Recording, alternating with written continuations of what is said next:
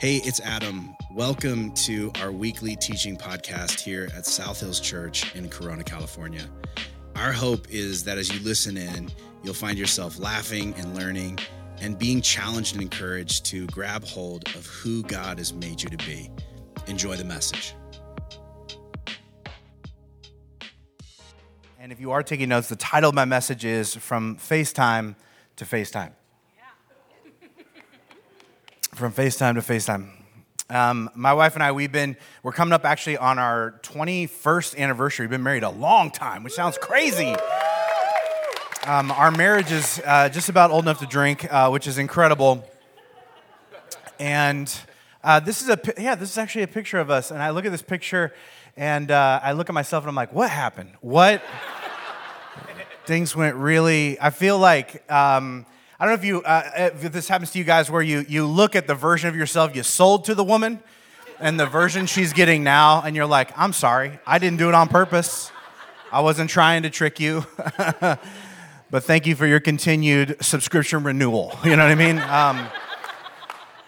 And I feel like my wife still looks as gorgeous as she ever did. But at this stage, when this picture is actually taken right after we got married, but around this stage of our life, there was about a 9-month period right before we got married. We were dating and engaged where we didn't live apart. We didn't live together. We lived apart. We lived 6 hours away, 2 states away, and I hated it. It was horrible. And the only way we could really connect, because this is a time this is how old I am. This is a time pre-internet. Like, people really didn't have the internet. It wasn't really a thing then. And people didn't really have cell phones either. Cell phones were really, really new and super expensive. And I saved up money, and I bought us each a cell phone. And this was back when you only got so many minutes, and like if they were in your network, you got all this sort of like all the stuff that doesn't exist now, right? And so I got us each a cell phone for like $7,000 a piece. They were crazy. And it was like, we're going to talk every single day, right? Because, we were young and in love, and we talked every single day. But again, cell phone technology, new, wasn't great, didn't work great. And you end up spending half the call just making sure that the other person is still on the call, right? Which is so annoying, because you end up spending half the time talking and being like, yeah, what was that? What was that? Right after you said the most important part of my day was, you cut out for like 5 minutes. So I have no idea what you just said. You ever have that experience where you're talking to somebody and you are sharing something really deep, and maybe you're even tearing up and crying about what you're saying, and then they call you in the middle of you explaining something to them, and they're like, sorry, you cut out there. And you're like, I don't even know how to go back into it. I don't even know where we cut off. And thanks for being there for me. And they're like, I actually wasn't there for you. I wasn't there that whole time you were talking.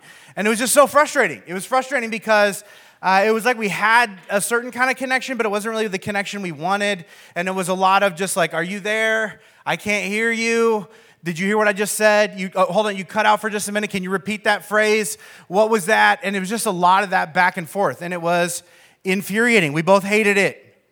We hated it right from the start. And we still did it every single night for 9 months' time. Because the thought that we had was, something is better than nothing when you don't have the real thing. And so you're willing to settle for it, right? You're willing to sort of stomach it and sort of like wrestle through it because the relationship is that important. But it wasn't enough. Because what happened during that time period was that the distance made us feel distant from one another. And it often does in almost every sort of relationship. And if you didn't already know this, you learned it in 2020, right? How much distance, physical distance, can make you feel distant. COVID forced us to do almost everything from a distance, right? We chatted and commented and texted and tweeted and Zoomed and Zelled each other. And it was so convenient. And we hated it. We hated every minute of it because we just wanted to be together. We wanted to be face to face and side by side. And it wasn't even like we completely lost touch, right? Because we could talk to each other over the phone or online or stalk each other over social media, which we all did. But it wasn't the same. And I don't know if you remember when that moment where you first got to go and be with other people after having to be apart from them for so long. And in an instant, you were like, oh, I remember this. It felt different. from the first moment, looking them in the eye, sort of touching their arm when you're talking to them, feeling their presence. In those moments, those first few moments together, it was like, oh man, I miss this so much. It felt connected, it felt close. And that's partially because it's just a principle about humanity. We tend to feel close to the people we're close to. In other words, certain levels of intimacy require proximity. Like when we are close in physical proximity to other people, it fast tracks or increases the likelihood that we can experience relational and emotional intimacy with those people. And if you've ever dated long distance, like my wife and I did, and then you finally moved into the same city where you were like living back close to each other again, you realize how much that changes everything. Like being so far away and then having closer access and being closer in proximity, just overnight, everything changes. And once you're with that person, in person, every single day, you suddenly, all the things that you were able to ignore over FaceTime, right, they come into clear focus when you're face to face. And it's like a double-edged sword, right? Because you realize how much more amazing and annoying that person is up close. You're like, wow, I have missed a lot. And some of it I really do miss. And others of it, I kind of wish we could go back, and just, and what I think the most uncomfortable part about that is you realize they're having the same realization about you. Right? There's some things where they're like, oh my gosh, it's just so great, whatever. And there's other things that are like, ugh. And you're like, I've been doing this every day for 9 months, okay? Well, I wasn't privy to that. And you're like, yeah, so you just need to maybe go on the other side of the room because this is how I do. And this is uncomfortable, right? This is the weirdness of being a person and knowing that we want people close, but then when we get them close, and sometimes it feels like they're maybe too close, and then they're seeing everything, which feels like they know too much. And then we start to feel insecure and uncomfortable. And this is why some of us, we have this pattern of when people feel too close, we want to hold them at a distance. And then we become insulated, which sort of protects ourselves. But then not only do we become insulated, we also become isolated, which we don't like.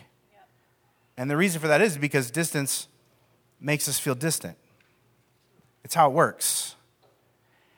And I bring all this up because I wonder, because this is such a relational reality, I wonder if you have ever experienced this on a level, not with just a human, but with the divine. I wonder if you've ever felt distant from God. Like there is something between you. Like there's something that is off in your soul. And you find yourself sort of lobbing prayers into the atmosphere, but like a bad FaceTime connection, it feels like God's face is frozen. And you have no idea, like, if he hears you and what he thinks or feels about you, if he actually cares about what it is you're saying, because you're asking questions and feeling like you're not getting any answers. And you wonder, like, can you see me? Because I can't see you. I'm trying to reach out. I'm trying to have a long-distance connection. I'm trying to do the best I can, but it doesn't feel like it's working. And over time, your interactions can start to feel like obligations, like you're just going through the motions, like you're just checking a series of boxes on some sort of religious to-do list. Because what else are you going to do? Because you have the same rationale that we all do in relationships. Something is better than nothing, right? If you can't have the real thing. And I don't know what the real thing is with God. I guess this is as good as it gets. I guess this is as good as it is, just feeling the weirdness and trying and then just hoping, crossing your fingers that something is connecting on some sort of level. And if this sounds familiar to you, if you've ever had this experience in your relationship with God, you are in good company. Because I think in a lot of ways, this is a description of the second movement of Scripture, right? We have of, which is in the garden, and then we have this moment in which sin enters the story of humanity, and we enter into this season of between, where there is something between us and God. And the entire sort of section of Scripture that is the rest of the Old Testament from Genesis 3 onward is this long-distance relationship between humanity and God. And then by the time we get to the end of the Old Testament, I don't know if you've ever noticed this, there's a lag time between when the Old Testament stops and the New Testament begins. There's this long-distance connection that people have with God, and then the phone goes dead. 400 years of silence.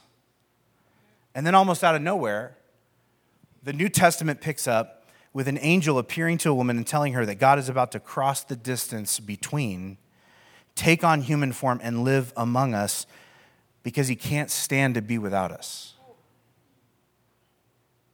And people are stunned when they hear this message.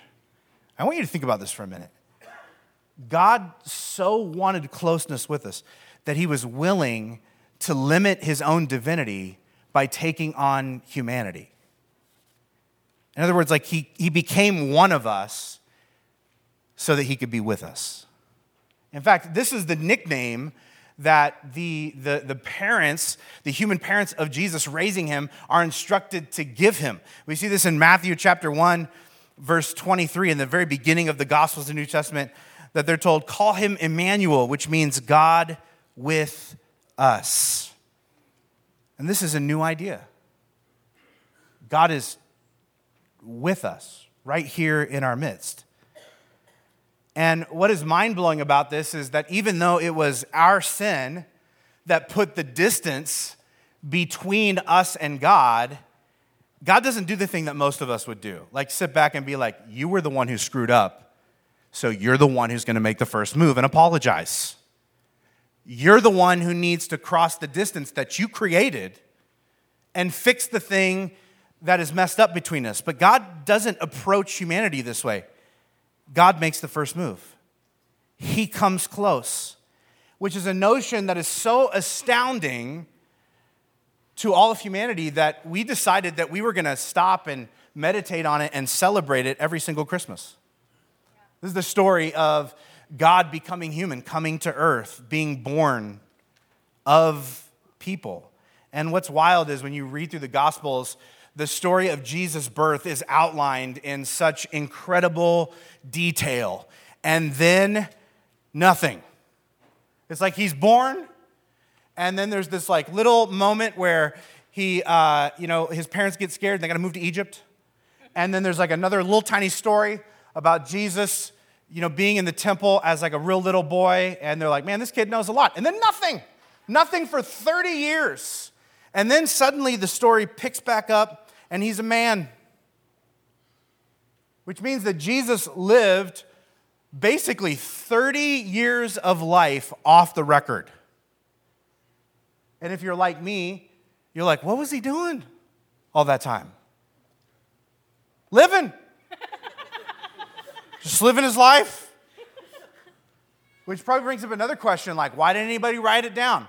And here's the most logical answer to this. It wasn't that interesting. Have you ever thought that? It's like, man, I would have loved to have known like what he was doing, what it was like. I can tell you guys, he learned how to walk and talk, and he did chores, and he learned to trade, and he helped support his family, and he ate meals, and he learned to sit and be bored and listen to his relatives tell really long stories that go nowhere and tell unfunny jokes during awkward family dinners. Right? He learned that you just got to stand there when like a relative you don't remember comes and pinches your cheeks and starts crying. I was like, I remember when I changed your diaper. And you're like, I don't know you, lady. That's what he was doing. And there's something profound here in the fact that we don't know the details. Like Jesus was so committed to being with humanity that he was 100% present in moments he knew no one would ever document. And man, in our day and age, that's amazing. Yeah. Because we document everything. Pixar didn't happen.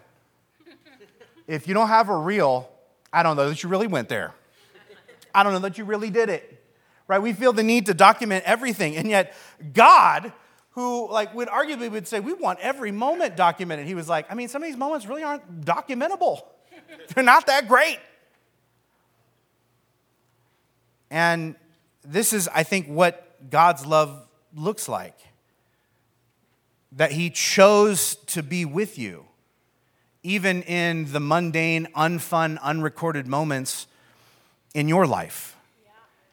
This is the love of God. Not just that God loves you and forgives your sins, but that God wants to be with you. Doesn't have to, chooses to be with you in the moments where you're being boring, where you're doing stuff that's not that interesting, where you are not fun to be around. In moments where you're just like, we should get a pic, and he's like, not really. We don't need a pic of this. This is not that great. But I want to be here with you because I love you.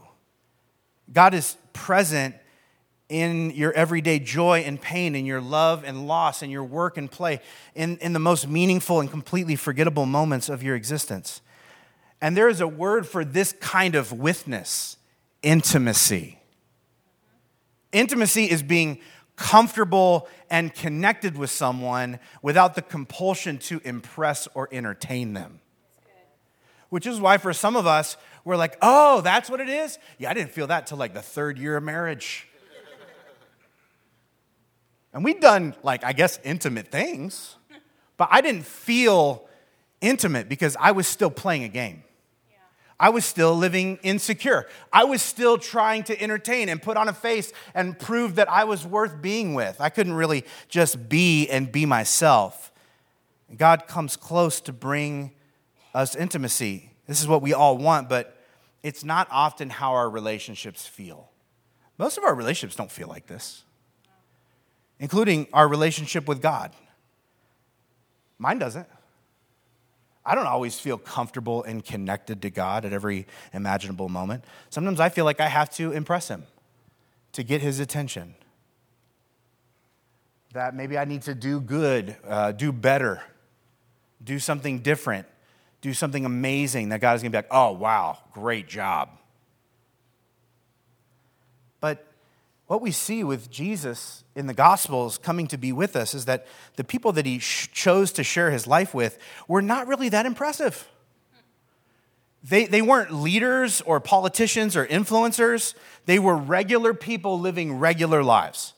And his invitation to them wasn't achievement-based. It was relationally based. This is what he says. He says this over and over again when he's recruiting people to come and be with him. He says this. Matthew chapter 4, verse 19 is an example. Jesus called out to them, come, follow me. Let me just bring this into modern vernacular. He's like, hey, let's spend a lot of time together. How do you feel about that? Just doing whatever it is we're doing. And sometimes it'll be miraculous and mind-blowing because, I'm God. But most of the time it won't be, because we're all just people too. And that's the point. All the moments matter. And if we do them together, you're going to learn from me by just being with me, and eventually you're going to become like me. This is Jesus' aim. And that's exactly what they did. If you read through the Gospels, most of what they're doing, they're just walking around. They walked around, they told stories, they laughed, they went to weddings, they took naps and boat rides and naps on boat rides. They had dinner parties and drank wine and watched Jesus fight with his mom. And one time he gave them all pedicures. Dude stuff, okay? Wonder if anybody's connected those dots before. He's like, I'll wash your feet. And they're like, I don't really know. He's like, do you want the ankle and the calf massage as well? That's a little bit extra, but I'm willing to go that extra mile for you because I'm Jesus. Some of them got the clear coat, but some of them went with a color, and I think that's okay. Because when you're rocking those sandals, you want a little bling sometimes. And Jesus knows that. Why was it just normal stuff? Because God's goal is with. God's goal is to communicate to people that all the moments matter. And these people that Jesus had recruited to be with him, he wasn't just recruiting followers, he was recruiting friends. But not everybody appreciated his relational approach. In fact, his critics called him this. Matthew chapter 11, verse 19. They called Jesus a glutton and a drunkard and a friend of tax collectors and other sinners, which, hilariously, he never tried to deny. He's like, what? Anyway, and just went on. But why wouldn't he refute it? Because the people that they're like, you shouldn't be hanging out with those people, those were the very people that he was there for. Because the reality of it is, Jesus came to be with the people that nobody else wanted to be with in a way nobody wanted to be with them. Okay. In fact, that's what his first sermon was about. And it caused a riot. He preached his first sermon, and a bunch of people were like, we should kill this guy. Which just sort of brings up a question. If you were Jesus, if you were God in human form, what would your first sermon be about? You only have since the beginning of everything to think about it. What would it be?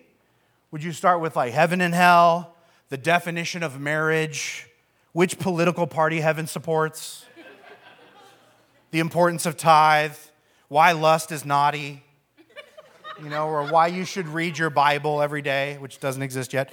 Like what would yours be about? Because, spoiler alert, he doesn't talk about any of this stuff. This is what he does. Luke chapter 4, verse 17. He goes into the synagogue, which is sort of like their church, and he walks up to the scroll, which is essentially the law, what we know as the Old Testament. Verse 17, it says this. He unrolled the scroll to where this was written. The Spirit of the Lord is upon me, for he's anointed me to bring good news to the poor, to proclaim that the captives will be released, the blind will see, the oppressed will be set free, and the Lord's favor has come. And then he said, the scripture that you just heard has been fulfilled this very day in me.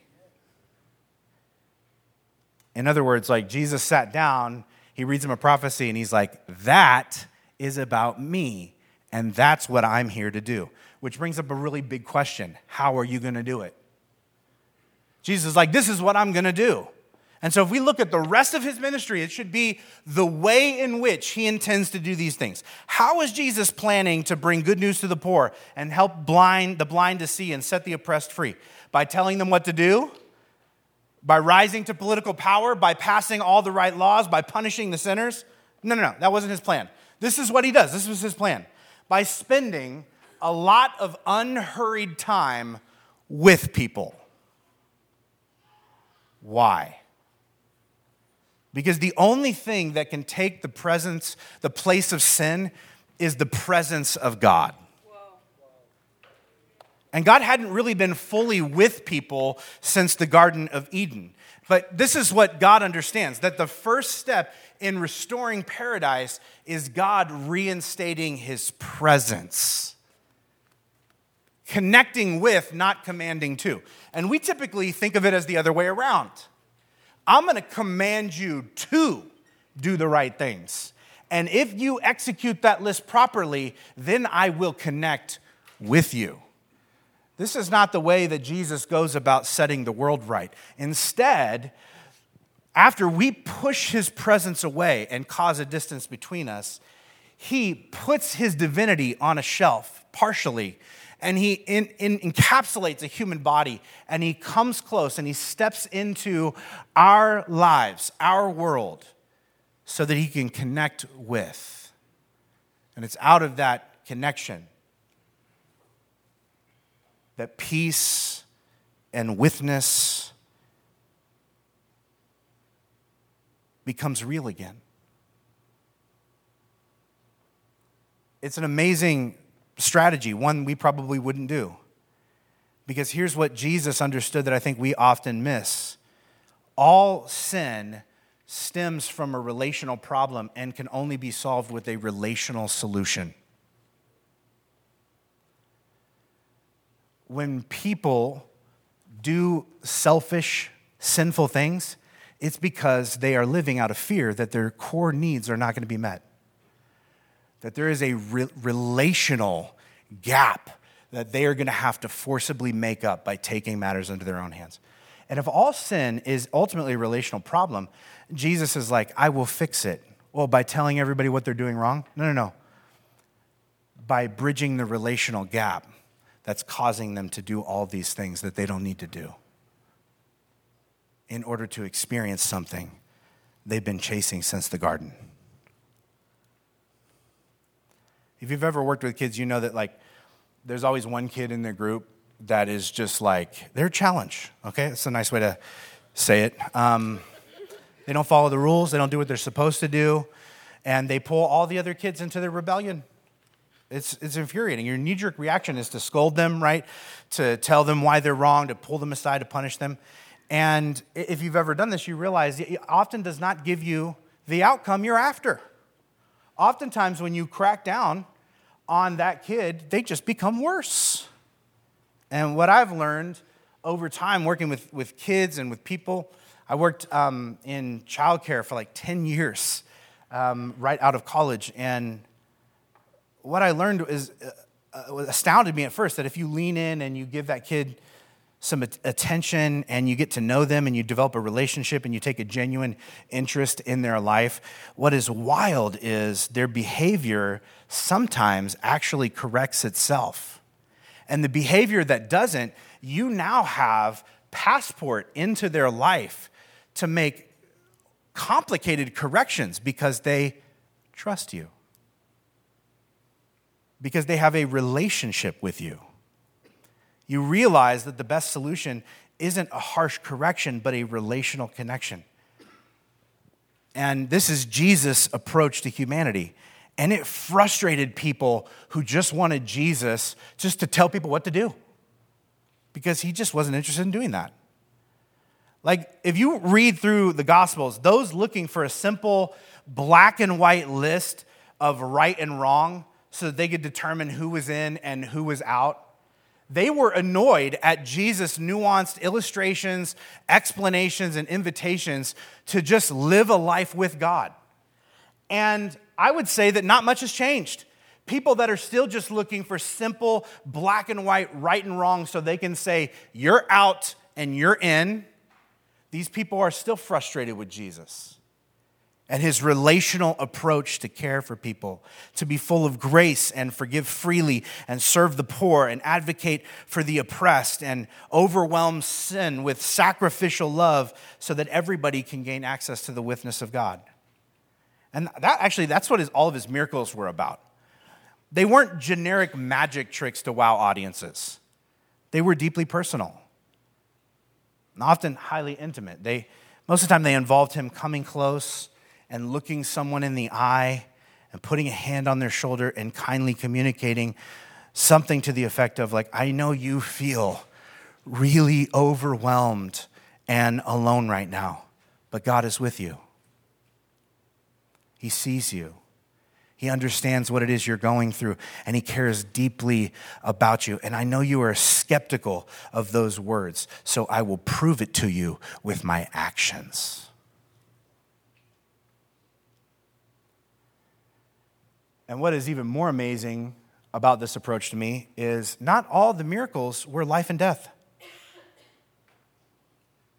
They weren't all miracles that most of us would do. I'll just be real with you guys. We would just be if I was God, I'd be not that important. Have you ever been in a situation where there's something going on in your life and you wanted to ask God about it, but then you thought, never mind. God doesn't care about that. This is not that big. He only answers prayers about big stuff like cancer or people getting saved or the outcome of a Lakers game, real big stuff. Where were you this season, Lord? I don't understand. But here's the thing. Here's why this train of thinking actually doesn't really pan out. You know what Jesus' first miracle was? Turning water into wine. And there was no altar call afterwards, just FYI. Nobody got saved afterwards. It wasn't thousands of people were oh my God. Oh, God, when you turned it into an open free bar, I knew I need to surrender my heart and soul. That, most people didn't even notice it happen. A couple caterers, some drunk guests, the couple that, it was their party, the hosts. But here's the thing. The people that he did the miracle for, it was a huge deal to them. He cared deeply about them. And he met their need. 'em. For booze. And what stood out about Jesus, I think, was his willingness to be there for people when they most needed him, no matter what they needed him for. And if you look closely at his life, you realize that relational witness wasn't just something Jesus knew we needed, it was something that he knew he needed.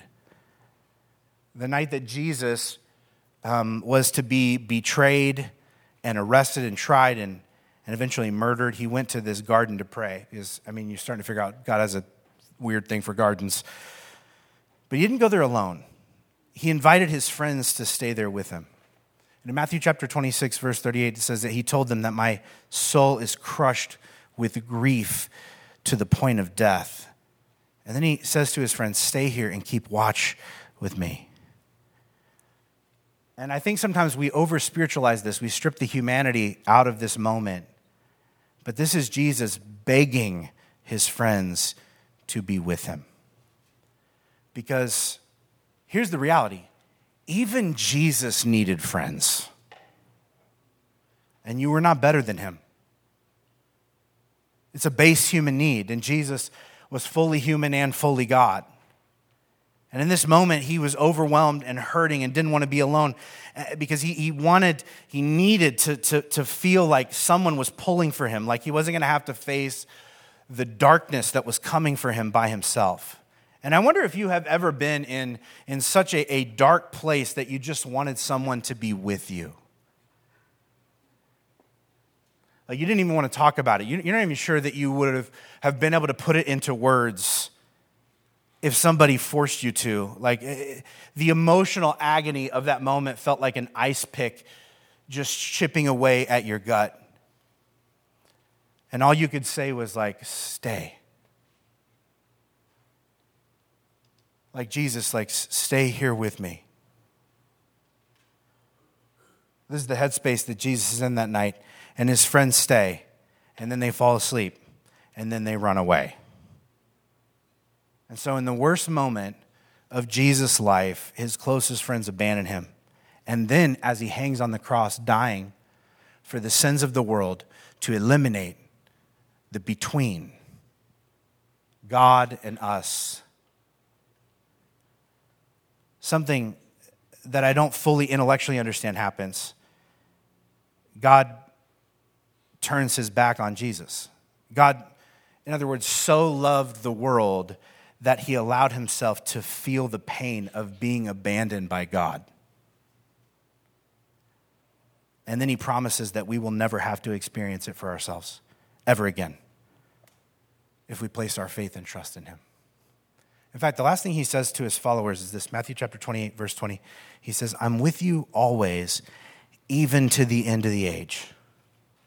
This is Jesus' promise that like he's not going to remove his witness from us. Always, not sometimes, not just when you have a good day or do the right thing or remember to read your Bible or are listening to worship music or have at least a 3-day streak where you've not done that thing that you said you would never do, but you do a lot, and you've done it again.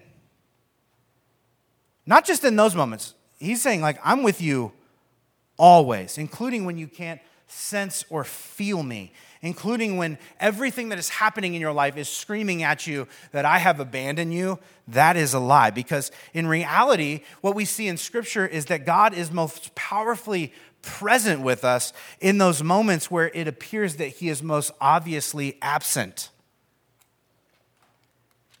And here's the big question that I want to throw at you today. What if you believed this? What if you believed that God was with you? How would that change everything about you? When I was in my early 20s, I got flown to a job interview, which was like a big deal. I was like, whoa, can't believe this is happening. And it was a job that they probably, shouldn't give me. I didn't have really any experience. I was still finishing my education, and I'd interviewed multiple times, and the organization was really big, and they were going to fly me across the country. And I remember even telling them on the phone, are you sure you guys want to do this? I don't know. And they're like, yeah, we want to bring you out. We're going to bring 3 candidates out. We'd like to bring you out. And they allowed me to bring my wife with me. And we flew across the country from Iowa to Arizona. And I remember like feeling nervous and just like I was going to be a disappointment to these people. And there was this one moment that sticks out in my mind where we were sitting in this rental car, and it was me and my wife, and we were about to go into this restaurant where we're going to have a group interview with all these people. There's going to be like 13 people sitting around, like evaluating me, deciding if I should get this job. And I was starting to panic a little bit because in my head, I'm like, I'm a fraud. I shouldn't be here. They're going to see that like I don't even deserve to be in this conversation, and I'm going to embarrass myself. I'm going to embarrass my wife. I'm going to embarrass my family that's like praying for me. This is just, and as all this stuff is going on in my head, my wife, who's sitting in the passenger seat, can tell I'm like sort of panicking, and she just reaches over and she's like, "You okay?" And I'm just like, And she takes my hand and she just says, "I'm here." And there was like a calmness that sort of came over me. And I don't know if you've ever had this moment where somebody says very few words, but you realize that there's like a bunch of words behind those few words. And it's kind of like, I love you. I'm here. I'm for you. Like, I'm not going anywhere. No matter what happens in there, like, I'm not going to run away. You know, I've seen all the unimpressive stuff, and I still want to be with you. Like, let the pressure dissolve. And that was all I needed. That was all I needed to go in and be myself, knowing that she was with me. And I get that maybe some of you are thinking, like, good for you, you know? My marriage is not like that, okay? In fact, I'm divorced. I'm single. I'm 12. You know what I mean? Like, whatever your thing is. And if that's true, how are you divorced at 12? That is... I want to know about your life experiences. You have seen some stuff. But the point I'm trying to make is that Jesus is always with you. And I wonder how might your life be different if you lived with an acute awareness of Jesus' witness. Like, how would your life feel different if you were aware at all times that Jesus was with you? Like when you're stuck in traffic, when you're sitting through the second hour of a meeting that you're like, this could have been an email. This could have been an email. When your boss calls you out in front of the whole team and you're like, man, this could have been a closed-door conversation. When you're sitting there waiting for your kids' practice to end and you are bored out of your mind. When you're halfway through that awkward first date, when you're heartbroken because you remembered that person that you never really wanted to imagine life without is going to miss yet another birthday. When you're cleaning up dog puke, when you're trying really hard not to say something that you can't take back to your mother-in-law. In all these moments, God is with you. And how would that change the way you do you? I think we should experiment with this together. And so there's something I want to invite you to do with me this week. On your way out, we are going to give you a red rubber band to put on your wrist. And it's nothing like weird. You're not going to be like, every time you lust, snap yourself. We're not going to do that, okay? Some of you are like, my hand's going to fall off. That's not, listen, I'm not trying to put that on you, all right? This is what it's for, okay? I want you to wear it this week, and every time you glance at it, I want you just to whisper to yourself out loud, like, Jesus is with and for me right here, right now, in this moment. Like, just as you're going throughout your day and you kind of like glance down, of just pausing and intentionally, Jesus is with and for me right here, right now, in this moment. And let that awareness just sort of penetrate your soul, wash over you. Watch what it does to you as you live the next moment and the next and the next. I think the witness of Jesus is one of the most powerful things we can ever experience. And it's what he came to give us. I think more than you even memorizing all the things that Jesus said, all the things that Jesus wants you to do, the biggest thing that he wants you to know is that he is with you. That's enough to change everything about you. And that's what I'm going to pray over you this week, that God makes that real to you in a way that, like, when you're in your most panicked moment, it's sort of you feel his hand on your shoulder just saying, like, hey, I'm here. And you feel the weight and the comfort of everything that those words mean wash over you and direct you to be more calm, to be more secure, to be more bold, to be more you, to be more loving, sensitive, compassionate, all the things that you want to be in that moment. You have the power to be because God is with you. Would you bow your heads across this room? I just want to pray this into your life today on this Father's Day. God, thank you so much that you chose to close the gap of between by being with. Thank you that you inserted yourself into our story, that you clothed yourself in humanity, that you came to be a person, even limiting your own divinity so that you could know what it feels like to be us, to be tempted like us, to walk in our shoes, to experience the pain physically, emotionally, relationally, spiritually, of disconnection and rejection, and to ultimately set the world right by paying the price for our sin, absorbing into yourself everything that created the distance between us, to cross that chasm, to invite us into a relationship with you, that there can be no interruption in the witness between us. God, I pray that we would be aware of that this week, that we would feel it, and that we would live according to that reality, because it is what's true. May we act like it's true. In Jesus' name we pray. Amen.